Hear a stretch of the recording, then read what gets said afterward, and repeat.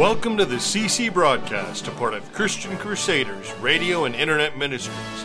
This week we'll be hearing from our radio preacher, Reverend Steve Kramer, as he continues his series, How Easter People Are to Live in a Good Friday World. Together. As we continue our Easter series, How Easter People Are to Live in a Good Friday World, we will learn from Peter today about the importance of maintaining a loving local church. We begin our worship in the name of the Father, the Son, and the Holy Spirit. Amen.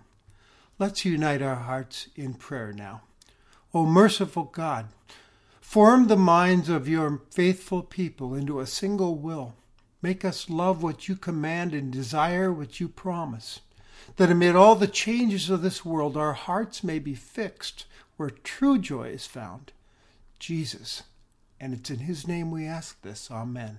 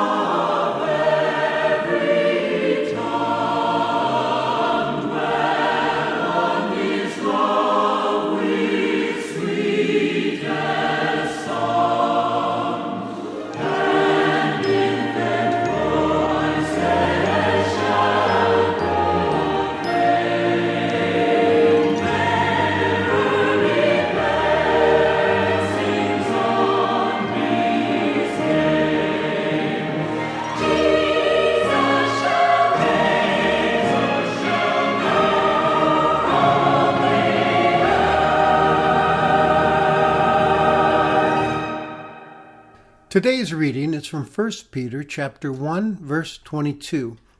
Having purified your souls by your obedience to the truth for a sincere brotherly love, love one another earnestly from a pure heart, since you have been born again, not of perishable seed, but of imperishable, through the living and abiding word of God.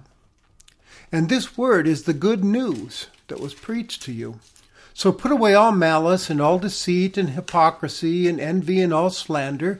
Like newborn infants, long for the pure spiritual milk, that by it you may grow up into salvation, if indeed you have tasted that the Lord is good.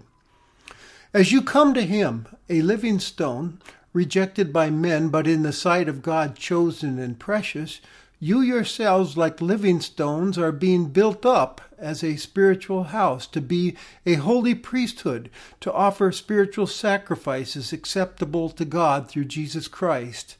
For it stands in Scripture, Behold, I am laying in Zion a stone, a cornerstone, chosen and precious, and whoever believes in him will not be put to shame. So the honor is for you who believe. But for those who don't believe, the stone that the builders rejected has become the cornerstone, and a stone of stumbling and a rock of offense. They stumble because they disobey the word, as they were destined to do.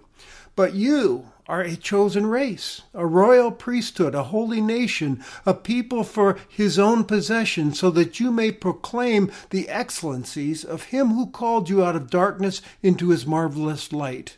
Once you were not a people, but now you're God's people. Once you had not received mercy, but now you have received mercy. Children of the Heavenly Father, safely in his bosom gather, nestling bird nor star in heaven, such a refuge here once given.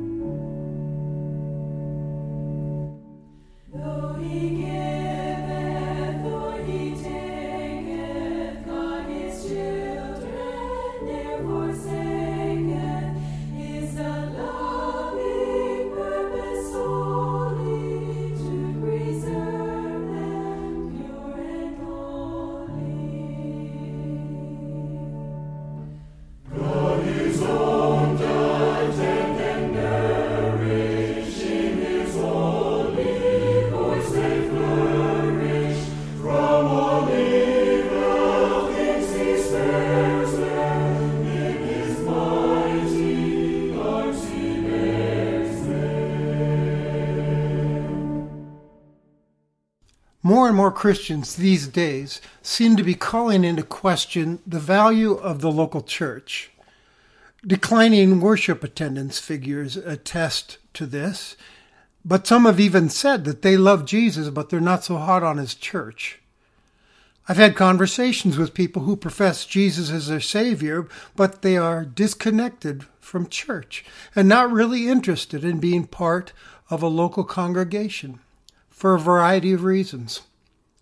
In our highly individualistic society, it appears that people seem to be more interested in their personal salvation and the cultivation of their own spiritual lives, and they find it easy to grasp the relevance of Jesus, but find it more difficult to see the relevance of his church. Then when they observe the problems and failures within the church, it becomes even easier to think that, well, the church must be somewhere on the fringe of God's plan, a divine afterthought of sorts, but it's not a big deal. Well, nothing could be further from the truth, according to today's passage from Peter. Easter people are not meant to follow, worship, and serve the risen Christ by themselves in a Good Friday world that needs Jesus. That goes against God's very intentions for those who trust in his Son Jesus Christ. We are to live connected as the family of God, and Peter reminds us of that truth right off the bat. Having purified your souls by your obedience to the truth for a sincere brotherly love, love one another earnestly from a pure heart, since you've been born again of imperishable seed through the good news that was preached to you. Notice that this is all written in the plural. He is writing to a local congregation, perhaps more than one.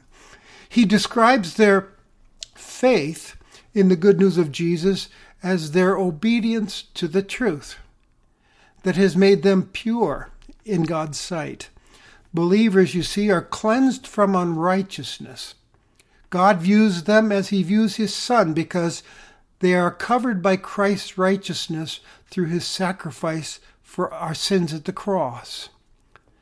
And this purity before God has been given for brotherly love, we're told. Brotherly love is a family sort of image, living harmoniously as a family, as brothers and sisters. You see, human beings face two fundamental problems because of sin. Not only were they alienated from God, but they were alienated from each other. And that was never God's intention when he created the world. Humans were created to have a loving relationship with God and with other human beings, and sin wrecked it. So God's plan of salvation through Jesus addressed both of these issues. He reconciled us to himself through the cross, and he also reconciled us to each other, to be brothers and sisters as the family of God. And so Peter instructs that brothers and sisters in Christ are to go about the task of loving one another earnestly, meaning intensely, devotedly. The word for love here is agape love. It's not about feelings, but about the will, which is committed to do everything you can to help your brother or sister become everything God intended them to be. It's Jesus-style love. It's taking care of one another by serving, encouraging, sharing, praying, looking out for, forgiving, being patient and kind. Easter people are rescued by Jesus for this, for living this kind of thing out as the church. And there are some good reasons behind this. First of all, Jesus, our Master, commanded it. Love one another as I have loved you, Jesus said. Why? By this, all people will know that you're my disciples. Loving one another will attract people to Jesus and his kingdom. As Bible commentator William Barclay once observed, more people have been brought into the church by the kindness of real Christian love than by all the theological arguments in the world. And more people have been driven from the church by the hardness and ugliness of so-called Christianity than by all the doubts in the world. Where someone else has said, a cold church, like cold butter, will not spread. Another reason is that you're going to spend eternity together as Easter people. Since you've been born again through the imperishable seed of the gospel, the good news of salvation through Jesus, Peter points out you're headed to heaven with one another. So work at appreciating and supporting each other during your trip. And the truth is, on that trip, we need each other for support and encouragement in order to persevere in the midst of the challenges of living for Jesus in a Good Friday world that rejects the gospel of Christ and contains all kinds of sufferings and things that cause us fear and doubt. I like this statement from author Max Lucado, which describes how believers best face the doubts and questions that occur within them along the way. He writes, questions can make hermits out of us, driving us into hiding, yet the cave we hide in has no answers. Christ distributes courage through community. He dissipates doubts through fellowship. He never deposits all knowledge in one person, but distributes pieces of the jigsaw puzzle to many. When you interlock your understanding with mine, and we share our discoveries, when we mix, mingle, confess, and pray, Christ speaks. A loving Christian community, then, is vital. It's an attractive witness for a sin-sick world to see, and it's a lifeline for believers in Jesus Christ. We actually need one another in order to grow in our salvation and effectively serve Christ in the world. Peter then instructs believers that this loving fellowship happens when the following three things happen. First, Easter people must rid themselves of those relationship wreckers that can happen in a church, like malice, which means hostility, deceit, dishonesty, hypocrisy, phoniness, envy, meaning jealousy and resentment, and all slander, false and injurious statements, gossip about others. These are deadly. And we are reminded in this list that believers come into Christ's church carrying all kinds of baggage that causes this sorts of behavior to occur. Different backgrounds and traditions, old prejudices and sinful, self-centered attitudes that can make loving each other difficult and thus spoil the church and the purpose of the church when they're not kept in check. So this stuff has got to go, Peter says. And of course, we know this is no easy task, and that we'll never do it perfectly this side of heaven. But neither is it impossible, since believers in Christ have the power of the Holy Spirit. They're born of that imperishable seed. They have the Holy Spirit within them to put those things away. Next, after pointing out the things to get rid of, Peter gives more valuable instructions for maintaining and building a loving church. He says, like newborn infants, long for pure spiritual milk so that you may grow up into salvation if indeed you've tasted that the Lord is good through Jesus. Born-again believers need spiritual nourishment to carry out that sort of thing, like a baby needs milk. What is that pure spiritual milk that he's talking about? It's the gospel, the good news of Christ, through which the Holy Spirit works to grow us in faith and love. Luther, in his small catechism, wrote of this. He said, I believe that I cannot by my own understanding or effort believe in Jesus Christ my Lord or come to him, but the Holy Spirit has called me through the gospel, enlightened me with his gifts, and sanctified and kept me in true faith, in the same way he calls, gathers, enlightens, and sanctifies the whole Christian church on earth, and keeps it united with Jesus in one true faith. That pure spiritual milk of the gospel of forgiveness in Jesus Christ has the power, you see, to soften believers' hearts, change our mindsets, and motivate loving actions towards others. It's conforming believers into the image of Jesus, as Paul says in the book of Romans. Finally, remember not only who you are in Christ, but also who your brother and sister in Christ is, and treat them as such. Peter points out, as you come to Jesus, the living stone, rejected by men but chosen and precious in God's sight, this is the stone that was promised by the Old Testament prophet Isaiah. He says, first of all, notice the you that he uses here is plural. So he's talking to everyone. And as you come is implying continuous action, something you keep doing. I can't help then but think of this image of Christian believers coming to Jesus again and again in corporate worship, as a family, needing that pure spiritual milk of the gospel. Their mindset being, I need to hear the gospel sung and preached again and again and again. I leak, and this feeds my soul and strengthens me to serve Jesus and reminds me of who I am and what my purpose is and what my fellow brothers and sisters' purpose is as well. You yourselves, like living stones, Peter goes on to say, are being built up as a spiritual house to be a holy priesthood to offer spiritual sacrifices to God through Jesus Christ. As God was present in the Old Testament temple, now he has a new temple in which he resides.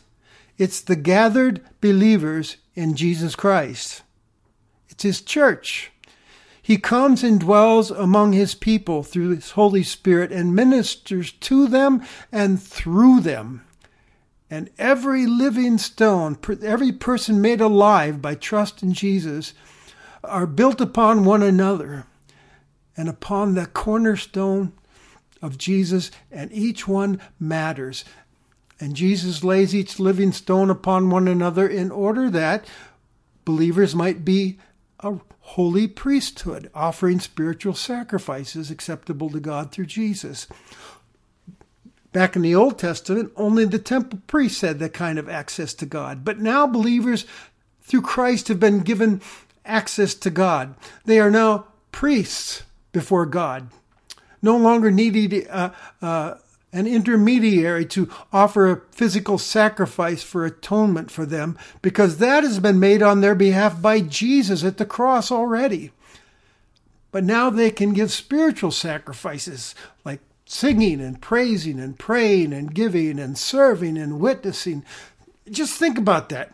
Trusting in Jesus Christ, you are now a holy priest set apart to worship and serve God with the family of God. You're set apart, special, God's people. And so is the person sitting next to you in worship. Remember that fellow believers have a common destination too. They're fellow travelers, as I said earlier, on their way to God's heavenly kingdom because of Jesus, God's cornerstone. They will not be put to shame in the end, but they will be honored, just like you, and welcomed because they built their lives on Jesus Christ as their cornerstone. And then Peter completes his train of thought about remembering who and whose we are, with this lofty view of the people of God, the Church of Christ. He says, but you are a chosen race, a royal priesthood, a holy nation, a people for his own possession, that you may proclaim the excellencies of him who called you out of darkness into his marvelous light. Once you were not a people, now you're God's people. Once you hadn't received mercy, but now you have received mercy.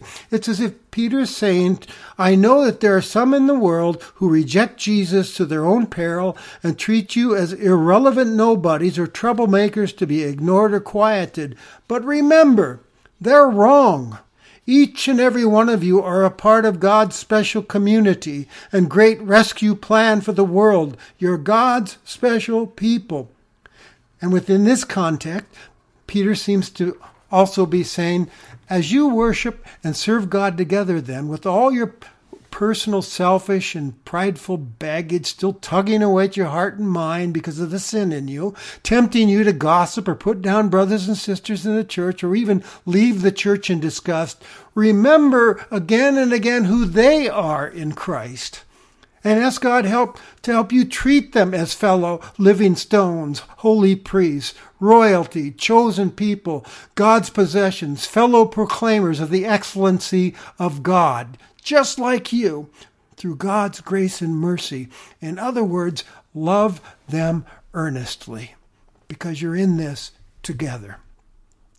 As Easter people do that together in the local Church of Christ, they are actually offering the world an attractive display of God's original intentions for the world and the life he wants to give all people through his Son, Jesus Christ, a life of belonging to God and one another, a life of love and service and joy in his presence. I've caught a glimpse of this recently in a retirement community where I lead worship. A fairly large group of seniors faithfully come to the chapel on Sunday and sing their hearts out to the Lord, and they pray and say the creed and drink in and delight in the gospel message.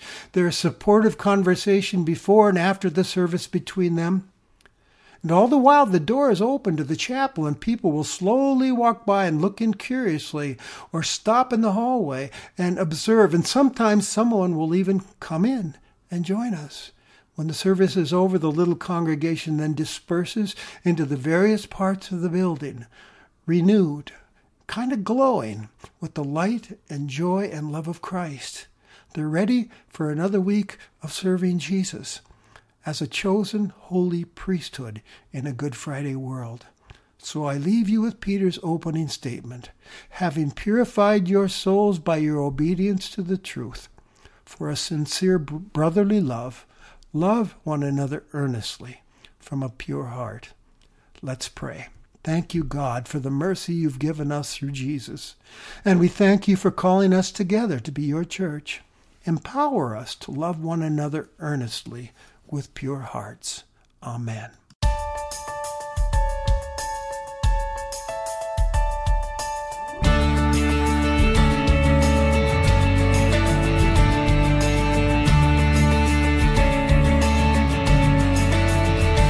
The church is one foundation, is Jesus Christ her Lord. She is his new creation by water and the word.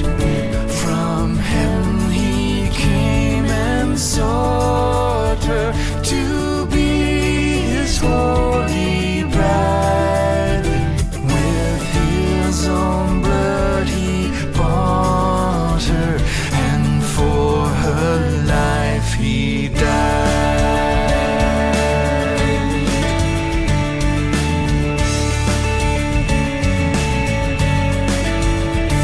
Though with a scornful wonder we see her sore oppressed by schisms rent asunder, by heresies distressed.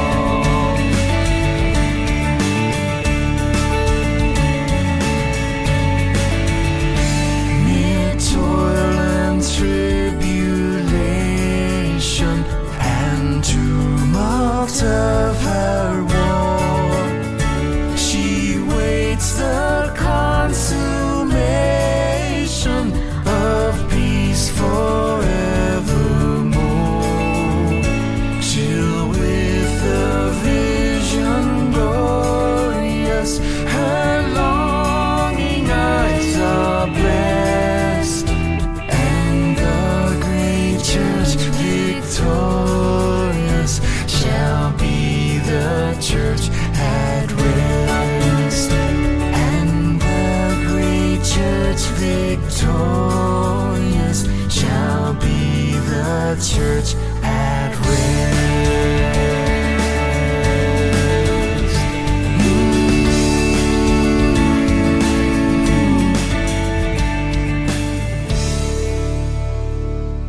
Now to him who is able to do immeasurably more than all we ask or imagine, according to his power that is at work within us, to him be glory in the church and in Christ Jesus throughout all generations, forever and ever. Amen. Hi, this is Matt Reister, Executive Director for Christian Crusaders Radio and Internet Ministry. Thanks for tuning in to today's broadcast. We're here to proclaim Jesus Christ as Redeemer of the world and to promote the truth of God's Word. In addition to this weekly broadcast, we want to mention 2 podcasts which you can listen to for free on our website, ChristianCrusaders.org, or on our mobile app, the Christian Crusaders app, which can be downloaded from the Google Play Store or the Apple App Store. The CC Podcast Daily Dose features short devotions from an overview of the Bible, and the CC Podcast Conversations features inspiring interviews with interesting Christians. In fact, here are some excerpts from those interviews. Here's Ron Gruber, a former motorcycle gangster and murderer. But I grabbed that thing, and after I got myself psyched to a point, and I cracked that hammer back and put it against my head, and I heard it just like you and me are talking. Don't kill yourself with that gun. You kill yourself with me. This is Christian singer-songwriter Michael W. Smith. You know, God opposes the proud, but he gives grace to the humble. And you don't like God to humble you, and I've been there. It's not fun.